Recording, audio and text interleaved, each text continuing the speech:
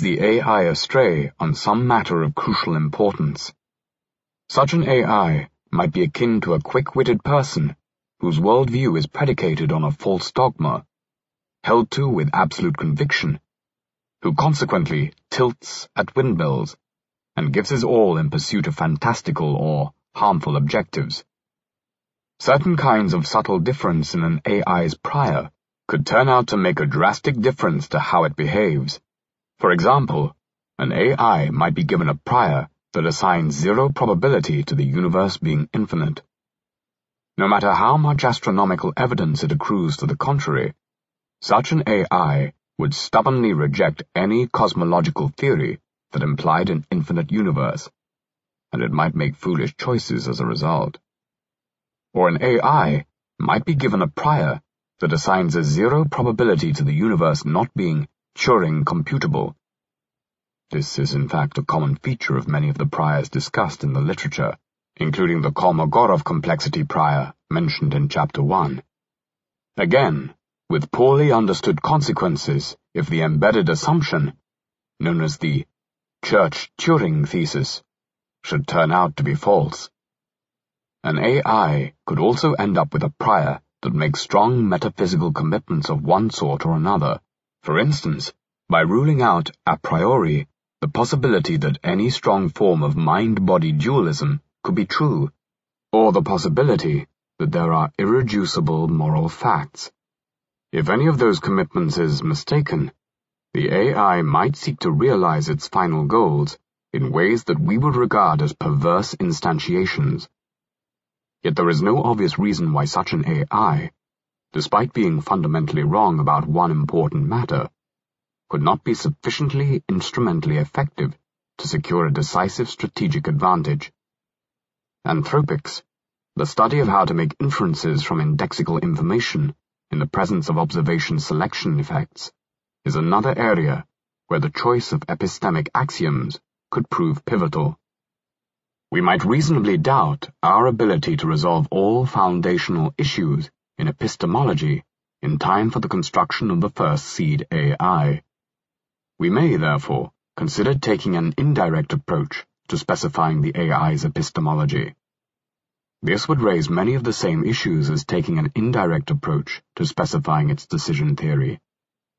In the case of epistemology, however, there may be greater hope of benign convergence, with any of a wide class of epistemologies providing an adequate foundation for safe and effective AI and ultimately yielding similar doxastic results.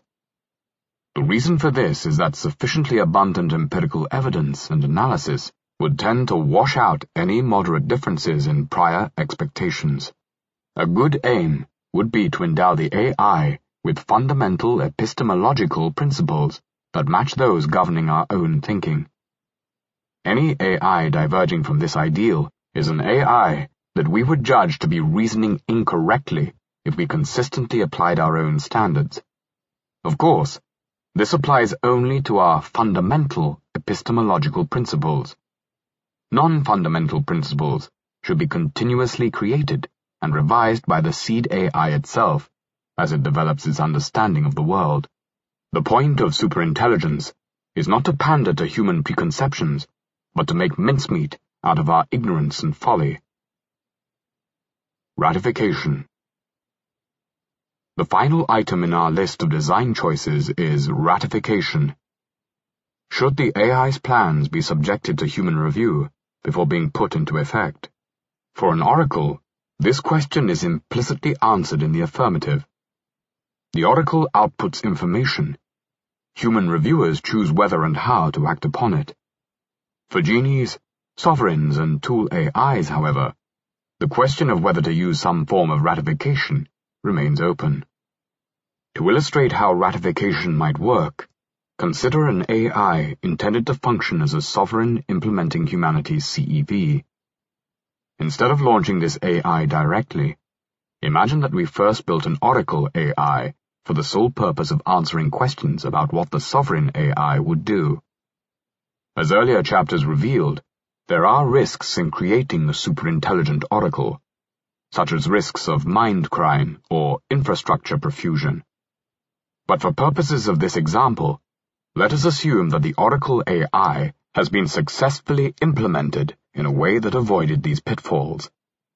We thus have an Oracle AI that offers us its best guesses about the consequences of running some piece of code intended to implement humanity's CEV. The Oracle may not be able to predict in detail what would happen, but its predictions are likely to be better than our own. If it were impossible even for a superintelligence to predict anything about what the code would do, we would be crazy to run it. So the Oracle ponders for a while and then presents its forecast. To make the answer intelligible, the Oracle may offer the operator a range of tools with which to explore various features of the predicted outcome. The Oracle could show pictures of what the future looks like, and provide statistics about the number of sentient beings that will exist at different times, along with average, peak, and lowest levels of well-being. It could offer intimate biographies of several randomly selected individuals, perhaps imaginary people selected to be probably representative. It could highlight aspects of the future that the operator might not have thought of inquiring about, but which would be regarded as pertinent once pointed out. Being able to preview the outcome in this manner has obvious advantages. The preview could reveal the consequences of an error in a planned sovereign's design specifications or source code. If the crystal ball shows a ruined future, we could scrap the code for the planned sovereign AI and try something else. A strong case could be made that we should familiarize ourselves with the concrete ramifications of an option before committing to it, especially when the entire future of the race is on the line. What is perhaps less obvious is that ratification also has potentially significant disadvantages. The irenic quality of CEV might be undermined if opposing factions, instead of submitting to the arbitration of superior wisdom in confident expectation of being vindicated, could see in advance what the verdict would be. A proponent of the morality-based approach might worry that the sponsor's resolve would collapse if all the sacrifices required by the morally optimal were to be revealed, and we might all have reason to prefer a future that holds some surprises, some dissonance, some wildness, some opportunities for self-overcoming, a future whose contours are not too smugly tailored to present preconceptions, but provide some give for dramatic movement and unplanned growth. We might be less likely to take such an expansive view if we could cherry-pick every detail of the future, sending back to the drawing board any draft that does not fully conform to our fancy at that moment. The issue of sponsor ratification is therefore less clear-cut than it might initially seem. Nevertheless, on balance, it would seem prudent to take advantage of an opportunity to preview, if that functionality is available. But rather than letting the reviewer fine-tune every aspect of the outcome, we might give her a simple veto, which could be exercised only a few times before the entire project would be aborted. Getting close enough. The main purpose of ratification would be to reduce the probability of catastrophic error. In general, it seems wise to aim at minimizing the risk of catastrophic error, rather than at maximizing the chance of every detail being fully optimized. There are two reasons for this. First, humanity's cosmic endowment is astronomically large. There is plenty to go around, even if our process involves some waste or accepts some unnecessary constraints. Second, there is a hope that if we but get the initial conditions for the intelligence explosion approximately right, then the resulting superintelligence may eventually home in on and precisely hit our ultimate objectives. The important thing is to land in the right attractor basin. With regard to epistemology, it is plausible that a wide range of priors will ultimately converge to very similar posteriors, when computed by a superintelligence and conditionalized on a realistic amount of data. We therefore need not worry about getting the epistemology exactly right. We must just avoid giving the AI a prior that is so extreme as to render the AI incapable of learning vital truths even with the benefit of copious experience and analysis. With regard to decision theory, the risk of irrecoverable error seems larger. We might still hope to directly specify a decision theory that is good enough. A superintelligent AI could switch to a new decision theory at any time. However, if it starts out with a sufficiently wrong decision theory, it may not see the reason to switch. Even if an agent comes to see the benefits of having a different decision theory, the realization might come too late. For example, an agent designed to refuse blackmail might enjoy the benefit of deterring would-be extortionists. For this reason, blackmailable agents might do well to proactively adopt a non-exploitable decision theory. Yet once a blackmailable agent receives the threat and regards it as credible, the damage is done. Given an adequate epistemology and decision theory, we could try to design the system to implement CEV, or some other indirectly specified goal content. Again, there is hope of convergence. The different ways of implementing a CEV-like dynamic would lead to the same utopian outcome. Short of such convergence, we may still hope that many of the different possible outcomes are good enough to count as existential success. It is not necessary for us to create a highly optimized design. Rather, our focus should be on creating a highly reliable design, one that can be trusted to retain enough sanity to recognize its own failings. An imperfect superintelligence, whose fundamentals are sound, would gradually repair itself, and having done so, it would exert as much beneficial optimization power on the world as if it had been perfect from the outset. Chapter 14. The Strategic Picture. It is now time to consider the challenge of superintelligence in a broader context. We would like to orient ourselves in the strategic landscape sufficiently to know at least which general direction we should be heading. This, it turns out, is not at all easy. Here in the penultimate chapter, we introduce some general analytical concepts that help us think about long-term science and technology policy issues. We then apply them to the issue of machine intelligence. It can be illuminating to make a rough distinction between two different normative stances, from which a proposed policy may be evaluated. The person-affecting perspective asks whether a proposed change would be in our interest. That is to say, whether it would, on balance and in expectation, be in the interest of those morally considerable creatures who either already exist or will come into existence independently of whether the proposed change occurs or not. The impersonal perspective, in contrast, gives no special consideration to currently existing people, or to those who will come to exist independently of whether the proposed change occurs. Instead, it counts everybody equally, independently of their temporal location. The impersonal perspective sees great value in bringing new people into existence, provided they have lives worth living. The more happy lives created, the better. This distinction, although it barely hints at the moral complexities associated with a machine intelligence revolution, can be useful in a first-cut analysis.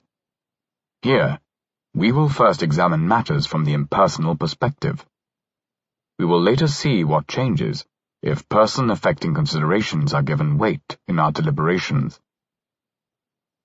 Science and Technology Strategy. Before we zoom in on issues specific to machine superintelligence, we must introduce some strategic concepts and considerations that pertain to scientific and technological development more generally. Differential technological development. Suppose that a policymaker proposes to cut funding for a certain research field, out of concern for the risks or long-term consequences of some hypothetical technology that might eventually grow from its soil. She can then expect a howl of opposition from the research community. Scientists and their public advocates often say that it is futile to try to control the evolution of technology by blocking research. If some technology is feasible, the argument goes, it will be developed regardless of any particular policymaker's scruples about speculative future risks. Indeed, the more powerful the capabilities that a line of development promises to produce, the surer we can be that somebody, somewhere, will be motivated to pursue it. Funding cuts will not stop progress or forestall its concomitant dangers. Interestingly, this futility objection is almost never raised when a policymaker proposes to increase funding to some area of research, even though the argument would seem to cut both ways. One rarely hears indignant voices protest, "Please do not increase our funding. Rather, make some cuts. Researchers in other countries will surely pick up the slack. The same work will get done anyway. Don't squander the public's treasure on domestic scientific research." What accounts for this apparent doublethink? One plausible explanation, of course, is that members of the research community have a self-serving bias which leads us to believe that research is always good, and tempts us to embrace almost any argument that supports our demand for more funding. However, it is also possible that the double standard can be justified in terms of national self-interest. Suppose that the development of a technology has two effects, giving a small benefit B to its inventors and the country that sponsors them, while imposing an aggregately larger harm, H, which could be a risk externality, on everybody. Even somebody who is largely altruistic might then choose to develop the overall harmful technology. They might reason that the harm H will result no matter what they do, since if they refrain, somebody else will develop the technology anyway. And given that total welfare cannot be affected, they might as well grab the benefit B for themselves and their nation. Unfortunately, there will soon be a device that will destroy the world. Fortunately, we got the grant to build it. Whatever the explanation for the futility objection's appeal, it fails to show that there is in general no impersonal reason for trying to steer technological development. It fails, even if we concede the motivating idea that with continued scientific and technological development efforts, all relevant technologies will eventually be developed. That is, even if we concede the following. Technological completion conjecture. If scientific and technological development efforts do not effectively cease, then all important basic capabilities that could be obtained through some possible technology will be obtained. There are at least two reasons why the technological completion conjecture does not imply the futility objection.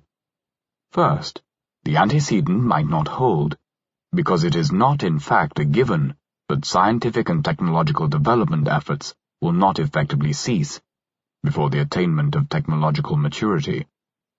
This reservation is especially pertinent in a context that involves existential risk. Second, even if we could be certain that all important basic capabilities that could be obtained through some possible technology will be obtained, it could still make sense to attempt to influence the direction of technological research.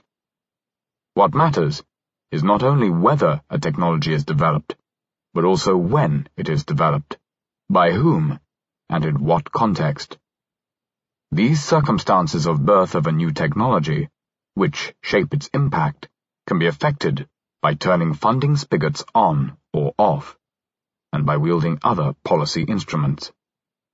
These reflections suggest a principle that would have us attend to the relative speed with which different technologies are developed.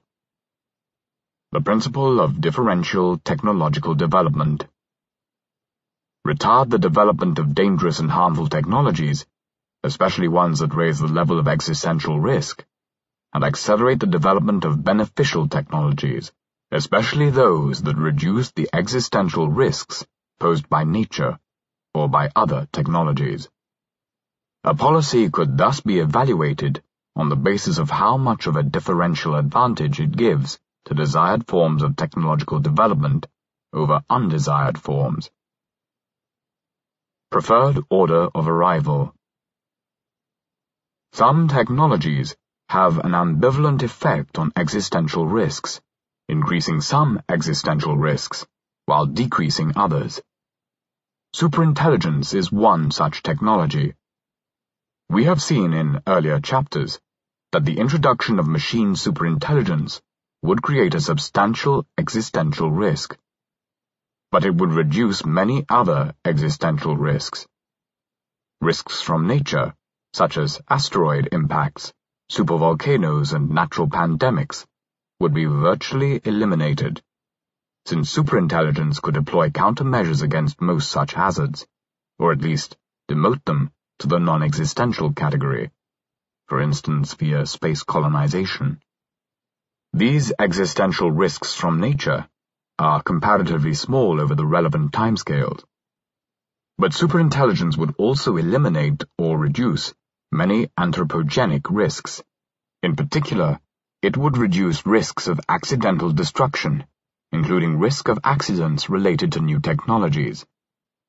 Being generally more capable than humans, a superintelligence would be less likely to make mistakes, and more likely to recognize when precautions are needed, and to implement precautions competently.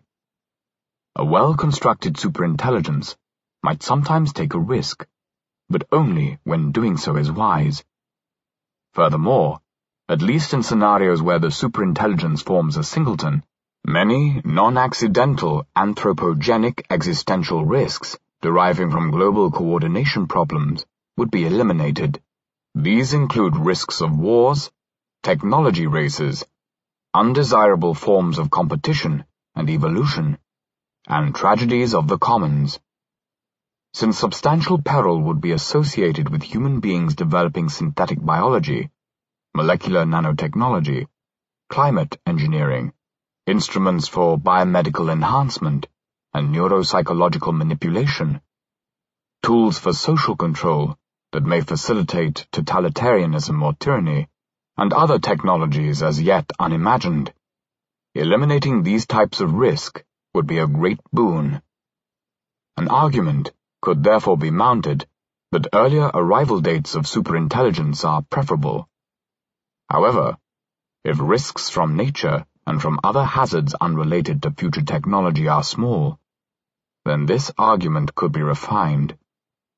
What matters is that we get superintelligence before other dangerous technologies, such as advanced nanotechnology.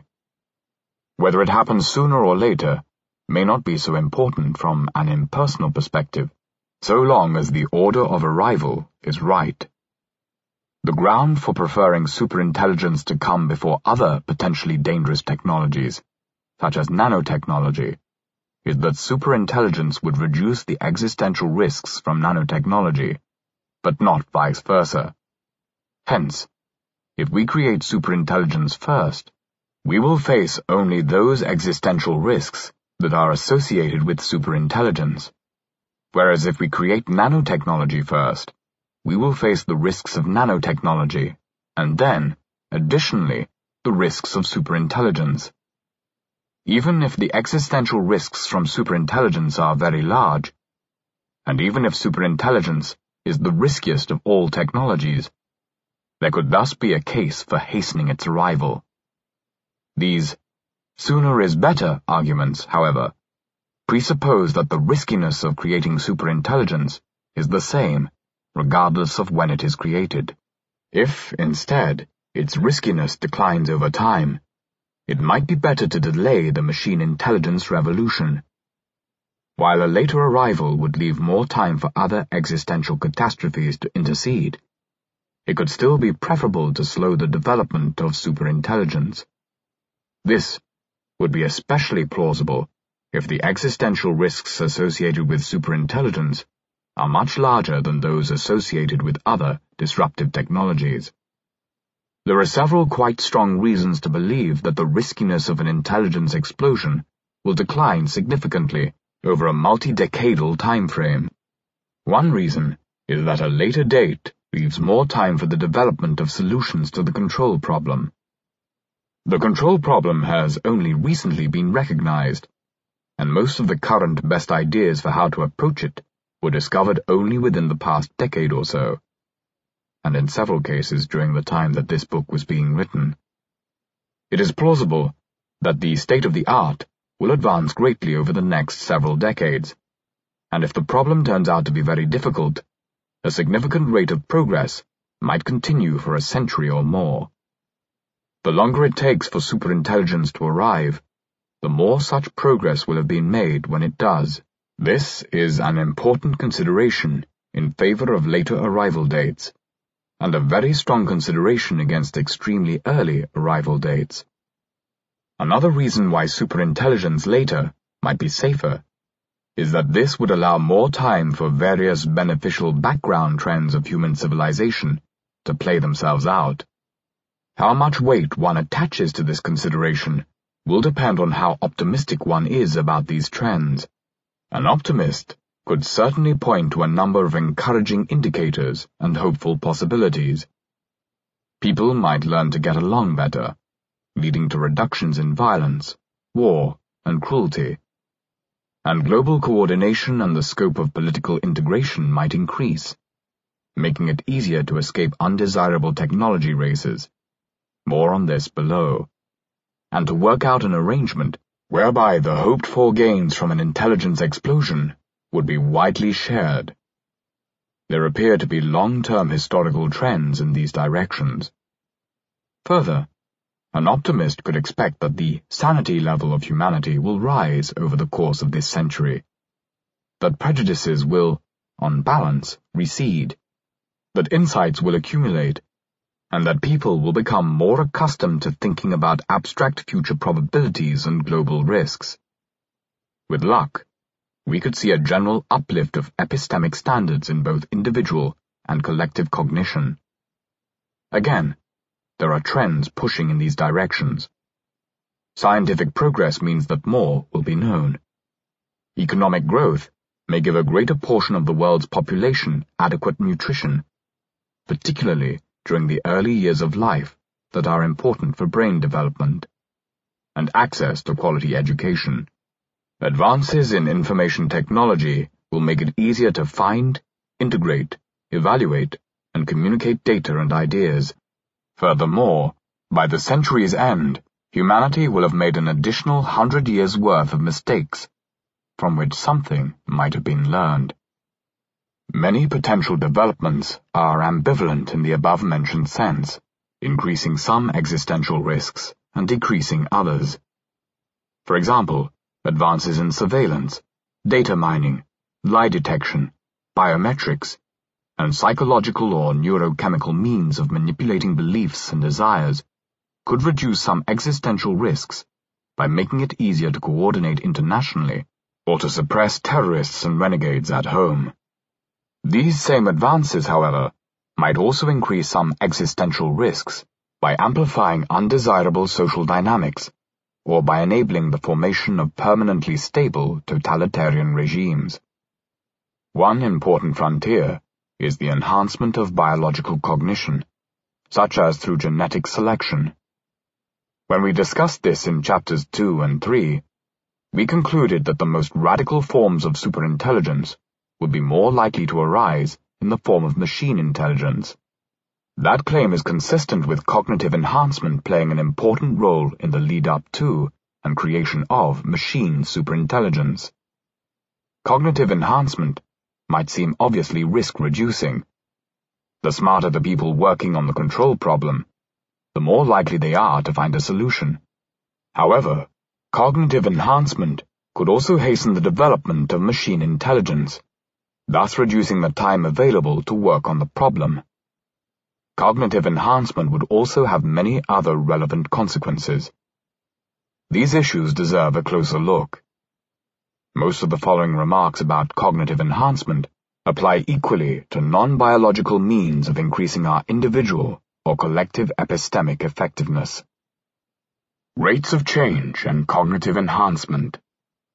An increase in either the mean or the upper range of human intellectual ability would likely accelerate technological progress across the board, including progress toward various forms of machine intelligence, progress on the control problem, and progress on a wide swathe of other technical and economic objectives.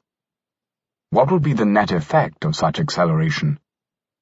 Consider the limiting case of a universal accelerator, an imaginary intervention that accelerates literally everything.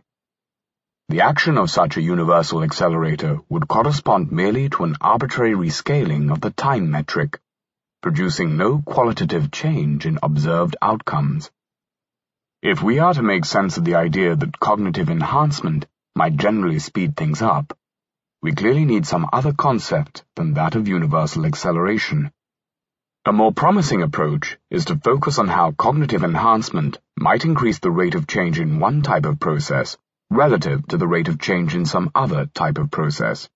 Such differential acceleration could affect a system's dynamics. Thus, consider the following concept. Macrostructural development accelerator.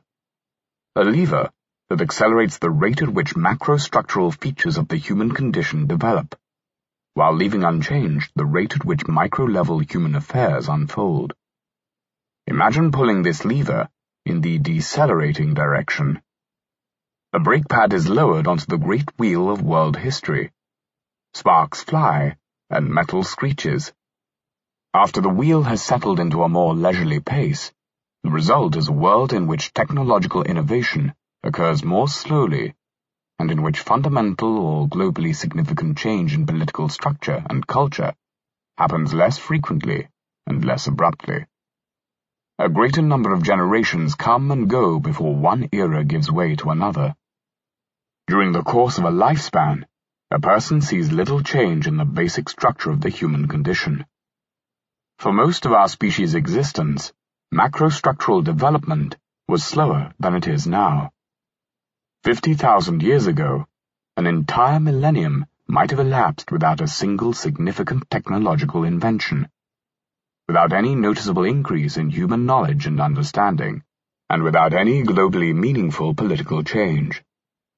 On a micro level, however, the kaleidoscope of human affairs churned at a reasonable rate, with births, deaths, and other personally and locally significant events. The average person's day might have been more action-packed in the Pleistocene than it is today. If you came upon a magic lever that would let you change the rate of macrostructural development, what should you do?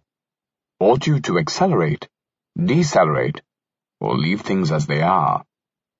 Assuming the impersonal standpoint, this question requires us to consider the effects on existential risk. Let us distinguish between two kinds of risk: state risks and step risks. A state risk is one that is associated with being in a certain state, and the total amount of state risk to which a system is exposed is a direct function of how long the system remains in that state. Risks from nature are typically state risks.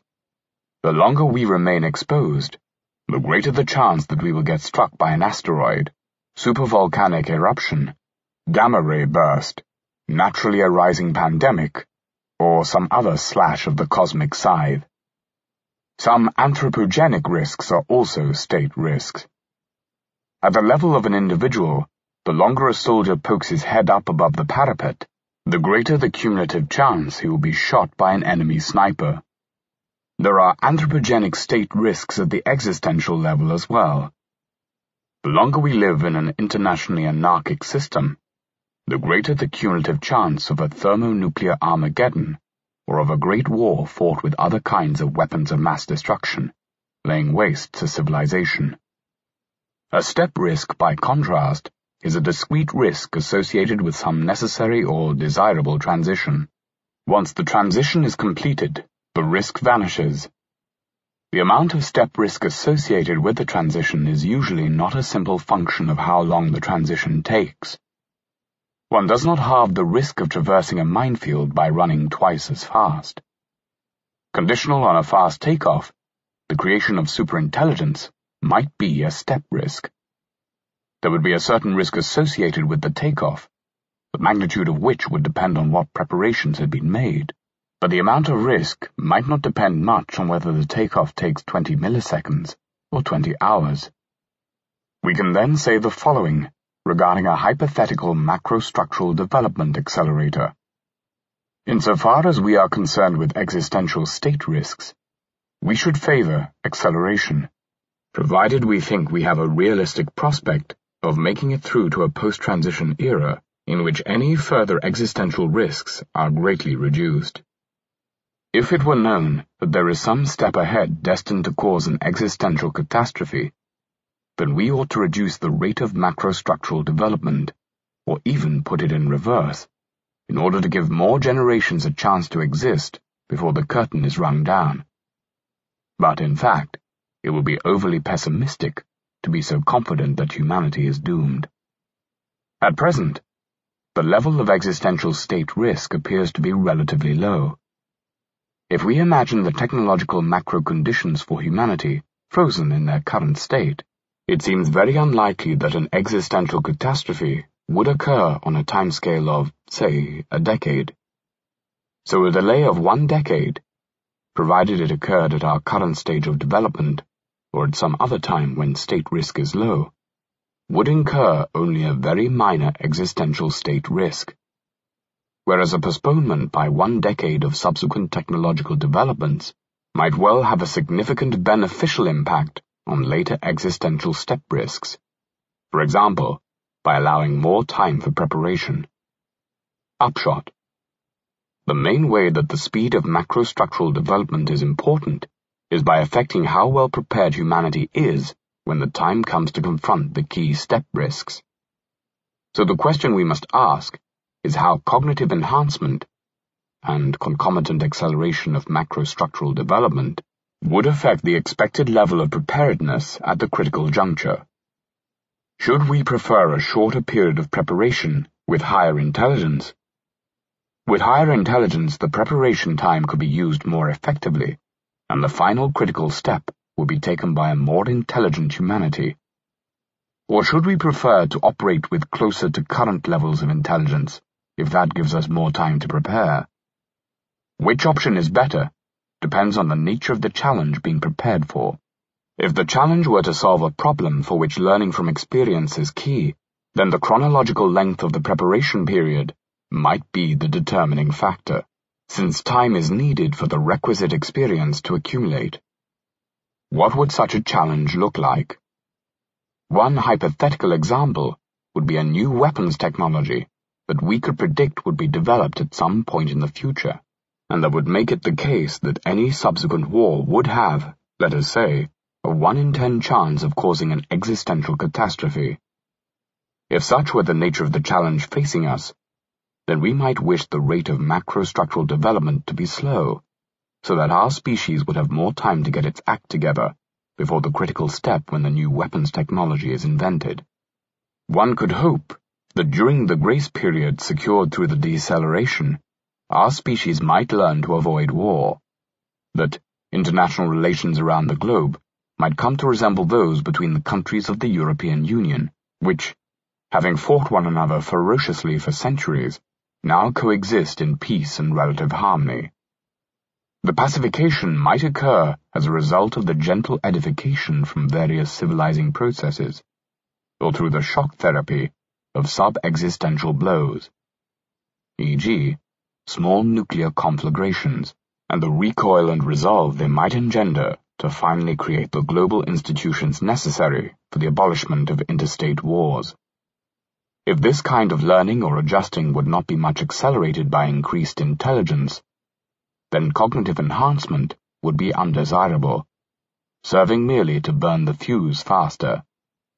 A prospective intelligence explosion, however, may present a challenge of a different kind. The control problem calls for foresight, reasoning, and theoretical insight. It is less clear how increased historical experience would help. Direct experience of the intelligence explosion is not possible until too late, and many features conspire to make the control problem unique and lacking in relevant historical precedent. For these reasons, the amount of time that will elapse before the intelligence explosion may not matter much per se. Perhaps what matters instead is A, the amount of intellectual progress on the control problem achieved by the time of the detonation, and B, the amount of skill and intelligence available at the time to implement the best available solutions. and to improvise what is missing. That this latter factor should respond positively to cognitive enhancement is obvious. How cognitive enhancement would affect factor A is a somewhat subtler matter. Suppose, as suggested earlier, that cognitive enhancement would be a general macrostructural development accelerator. This would hasten the arrival of the intelligence explosion, thus reducing the amount of time available for preparation and for making progress on the control problem. Normally, this would be a bad thing.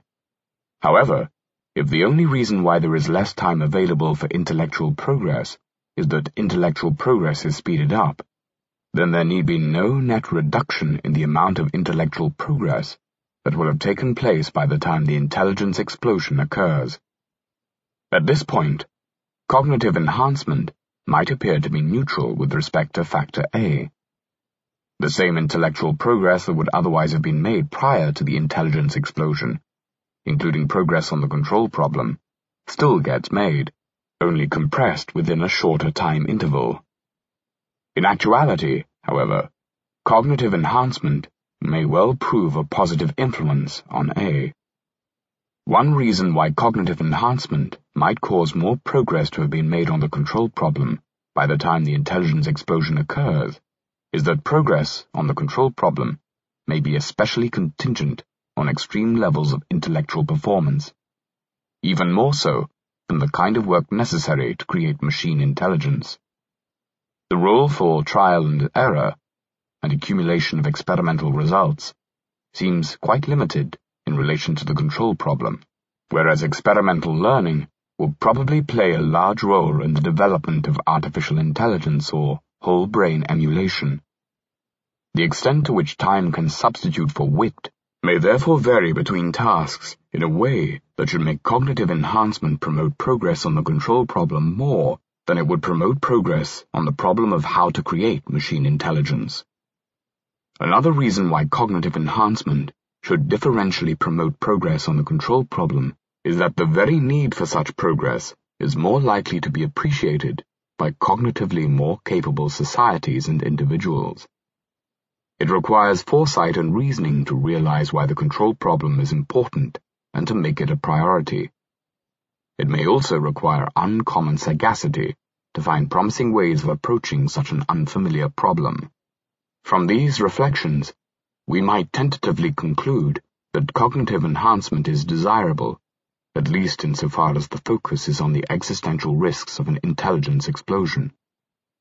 Parallel lines of thinking apply to other existential risks arising from challenges that require foresight and reliable abstract reasoning, as opposed to, e.g., incremental adaptation to experienced changes in the environment, or a multi-generational process of cultural maturation and institution building.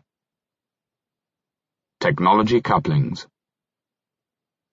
Suppose that one thinks that solving the control problem for artificial intelligence is very difficult, that solving it for whole brain emulations is much easier, and that it would therefore be preferable that machine intelligence be reached via the whole brain emulation path. We will return later to the question of whether whole brain emulation would be safer than artificial intelligence. But for now, we want to make the point that even if we accept this premise, it would not follow that we ought to promote whole brain emulation technology. One reason, discussed earlier, is that a later arrival of superintelligence may be preferable, in order to allow more time for progress on the control problem, and for other favorable background trends to culminate. And thus, if one were confident that whole brain emulation would precede AI anyway, it would be counterproductive to further hasten the arrival of whole brain emulation. But even if it were the case that it would be best for whole brain emulation to arrive as soon as possible, it still would not follow that we ought to favor progress toward whole brain emulation. For it is possible that progress toward whole brain emulation will not yield whole brain emulation. It may instead yield neuromorphic artificial intelligence, forms of AI that mimic some aspects of cortical organization, but do not replicate neuronal functionality with sufficient fidelity to constitute a proper emulation. If, as there is reason to believe, Such neuromorphic AI is worse than the kind of AI that would otherwise have been built, and if by promoting whole-brain emulation we would make neuromorphic AI arrive first, then our pursuit of the supposed best outcome, whole-brain emulation, would lead to the worst outcome, neuromorphic AI. Whereas, if we had pursued the second best outcome, synthetic AI, we might actually have attained the second best, synthetic AI. We have just described an hypothetical instance of what we might term a technology coupling. This refers to a condition in which two technologies have a predictable timing relationship, such that developing one of the technologies has a robust tendency to lead to the development of the other, either as a necessary precursor or as an obvious and irresistible application or subsequent step. Technology couplings must be taken into account when we use the principle of differential technological development. It is no good accelerating the development of a desirable technology Y if the only way of getting Y is by developing an extremely undesirable precursor technology X, or if getting Y would immediately produce an extremely undesirable related technology Z. Before you marry your sweetheart, consider the prospective in-laws. In the case of whole-brain emulation, the degree of technology coupling is debatable. We noted in Chapter 2 that while whole-brain emulation would require massive progress in various enabling technologies, it might not require any major new theoretical insight. In particular, it does not require that we understand how human cognition works, only that we know how to build computational models of small parts of the brain, such as different species of neuron. Nevertheless, in the course of developing the ability to emulate human brains, a wealth of neuroanatomical data would be collected, and functional models of cortical networks would surely be greatly improved. Such progress would seem to have a good chance of enabling neuromorphic AI before full-blown whole-brain emulation. Historically, there are quite a few examples of AI techniques gleaned from neuroscience or biology. For example, the McCulloch-Pitts neuron, perceptrons, and other artificial neurons and neural networks, inspired by neuroanatomical work. Reinforcement learning, inspired by behaviorist psychology. Genetic algorithms, inspired by evolution theory. Subsumption architectures and perceptual hierarchies, inspired by cognitive science theories about motor planning and sensory perception. Artificial immune systems, inspired by theoretical immunology. Swarm intelligence, inspired by the ecology of insect colonies and other self-organizing systems. And reactive and behavior-based control in robotics, inspired by the study of animal locomotion. Perhaps more significantly, there are plenty of important AI-relevant questions that could potentially be answered through further study of the brain. For example, how does the brain store structured representations in working memory and long-term memory? How is the binding problem solved? What is the neural code? How are concepts represented? Is there some standard unit of cortical processing machinery, such as the cortical column? And if so, how is it wired, and how does its functionality depend on the wiring? How can such columns be linked up, and how can they learn? We will shortly have more to say about the relative danger of whole-brain emulation, neuromorphic AI, and synthetic AI. But we can already flag another important technology coupling, that between whole-brain emulation and AI. Even if a push toward whole-brain emulation actually resulted in whole-brain emulation, as opposed to neuromorphic AI, and even if the arrival of whole-brain emulation could be safely handled, a further risk would still remain. The risk associated with a second transition, a transition from whole-brain emulation to AI, which is an ultimately more powerful form of machine intelligence. There are many other technology couplings, which could be considered in a more comprehensive analysis. For instance, a push toward whole-brain emulation would boost neuroscience progress more generally.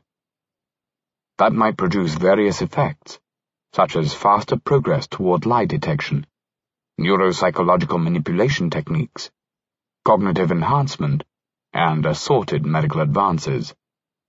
Likewise, a push toward cognitive enhancement might, depending on the specific path pursued, create spillovers such as faster development of genetic selection and genetic engineering methods, not only for enhancing cognition, but for modifying other traits as well. Second guessing. We encounter another layer of strategic complexity if we take into account that there is no perfectly benevolent, rational, and unified world controller who simply implements what has been discovered to be the best option. Any abstract point about what should be done must be embodied in the form of a concrete message, which is entered into the arena of rhetorical and political reality. There, it will be ignored, misunderstood, distorted, or appropriated for various conflicting purposes. It will bounce around like a pinball, causing actions and reactions, ushering in a cascade of consequences, the upshot of which need bear no straightforward relationship to the intentions of the original sender. A sophisticated operator might try to anticipate these kinds of effect. Consider, for example, the following argument template for proceeding with research to develop a dangerous technology X. One argument fitting this template can be found in the writings of Eric Drexler. In Drexler's case, X equals molecular nanotechnology. 1. The risks of X are great. 2. Reducing these risks will require a period of serious preparation. 3. Serious preparation will begin only once the prospect of X is taken seriously by broad sectors of society. 4. Broad sectors of society will take the prospect of X seriously only once a large research effort to develop X is underway. 5. The earlier a serious research effort is initiated, the longer it will take to deliver X, because it starts from a lower level of pre-existing enabling technologies. 6. Therefore, the earlier a serious research effort is initiated, the longer the period during which serious preparation will be taking place, and the greater the reduction of the risks. 7. Therefore, a serious research effort toward X should be initiated immediately.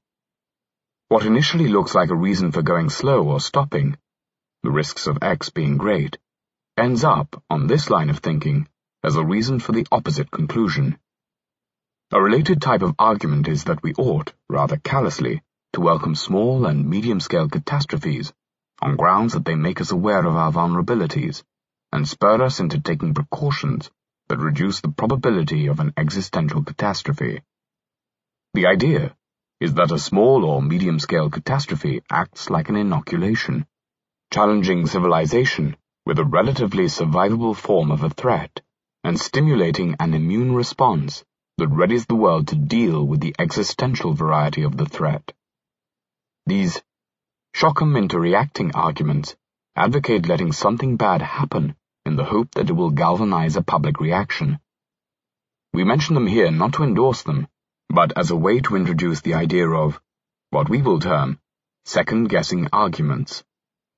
Such arguments maintain that by treating others as irrational and playing to their biases and misconceptions, it is possible to elicit a response from them that is more competent than if a case had been presented honestly and forthrightly to their rational faculties. It may seem unfeasibly difficult to use the kind of stratagems recommended by second-guessing arguments to achieve long-term global goals. How could anybody predict the final course of a message after it has been jolted hither and thither in the pinball machine of public discourse? Doing so would seem to require predicting the rhetorical effects on myriad constituents, with varied idiosyncrasies and fluctuating levels of influence over long periods of time during which the system may be perturbed by unanticipated events from the outside, while its topology is also undergoing a continuous endogenous reorganization. Surely an impossible task. However, it may not be necessary to make detailed predictions about the system's entire future trajectory in order to identify an intervention that can be reasonably expected to increase the chances of a certain long-term outcome. One might, for example, consider only the relatively near-term and predictable effects in a detailed way, selecting an action that does well in regard to those, while modeling the system's behavior beyond the predictability horizon as a random walk. There may, however, be a moral case for de-emphasizing or refraining from second-guessing moves. Trying to outwit one another looks like a zero-sum game, or negative sum, when one considers the time and energy that would be dissipated by the practice, as well as the likelihood that it would make it generally harder for anybody to discover what others truly think, and to be trusted when expressing their own opinions. A full-throttle deployment of the practices of strategic communication would kill candor and leave truth bereft to fend for herself in the backstabbing night of political bogies. Pathways and enablers. Should we celebrate advances in computer hardware? What about advances on the path toward whole-brain emulation? We will look at these two questions in turn. Effects of hardware progress. Faster computers make it easier to create machine intelligence. One effect of accelerating progress in hardware, therefore, is to hasten the arrival of machine intelligence. As discussed earlier, this is probably a bad thing from the impersonal perspective, since it reduces the amount of time available for solving the control problem and for humanity to reach a more mature stage of civilization. The case is not a slam dunk, though. Since superintelligence would eliminate many other existential risks, there could be reason to prefer earlier development if the level of these other existential risks were very high. Hastening or delaying the onset of the intelligence explosion is not the only channel through which the rate of hardware progress can affect existential risk. Another channel is that hardware can to some extent substitute for software. Thus, better hardware reduces the minimum skill required to code a seed AI. Fast computers might also encourage the use of approaches that rely more heavily on brute force techniques, such as genetic algorithms and other generate, evaluate, discard methods, and less on techniques that require deep understanding to use. If brute force techniques lend themselves to more anarchic or imprecise system designs, where the control problem is harder to solve than in more precisely engineered and theoretically controlled systems, this would be another way in which faster computers would increase the existential risk. Another consideration is that rapid hardware progress increases the likelihood of a fast takeoff. The more rapidly the state-of-the-art advances in the semiconductor industry, the fewer the person-hours of programmers' time spent exploiting the capabilities of computers at any given performance level. This means that an intelligence explosion is less likely to be initiated at the lowest level of hardware performance at which it is feasible. An intelligence explosion is thus more likely to be initiated when hardware has advanced significantly beyond the minimum level at which the eventually successful programming approach could first have succeeded. There is then a hardware overhang when the takeoff eventually does occur. As we saw in Chapter 4, hardware overhang is one of the main factors that reduce recalcitrance during the takeoff. Rapid hardware progress, therefore, will tend to make the transition to superintelligence faster and more explosive. A faster takeoff via a hardware overhang can affect the risks of the transition in several ways. The most obvious is that a faster takeoff offers less opportunity to respond and make adjustments whilst the transition is in progress, which would tend to increase risk. A related consideration is that a hardware overhang would reduce the chances that a dangerously self-improving seed AI could be contained by limiting its ability to colonize sufficient hardware. The faster each processor is, the fewer processors would be needed for the AI to quickly bootstrap itself to superintelligence. Yet another effect of a hardware overhang is to level the playing field between big and small projects by reducing the importance of one of the advantages of larger projects, the ability to afford more powerful computers. This effect, too, might increase existential risk, if larger projects are more likely to solve the control problem than to be pursuing morally acceptable objectives. There are also advantages to a faster takeoff. A faster takeoff would increase the likelihood that a singleton will form. If establishing a singleton is sufficiently important for solving the post-transition coordination problems, it might be worth accepting a greater risk during the intelligence explosion in order to mitigate the risk of catastrophic coordination failures in its aftermath. Developments in computing can affect the outcome of a machine intelligence revolution, not only by playing a direct role in the construction of machine intelligence, but also by having diffuse effects on society that indirectly help shape the initial conditions of the intelligence explosion.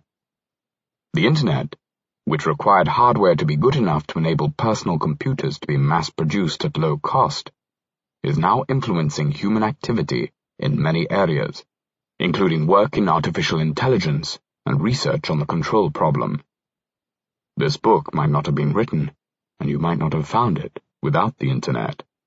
However, hardware is already good enough for a great many applications that could facilitate human communication and deliberation, and it is not clear that the pace of progress in these areas is strongly bottlenecked by the rate of hardware improvement.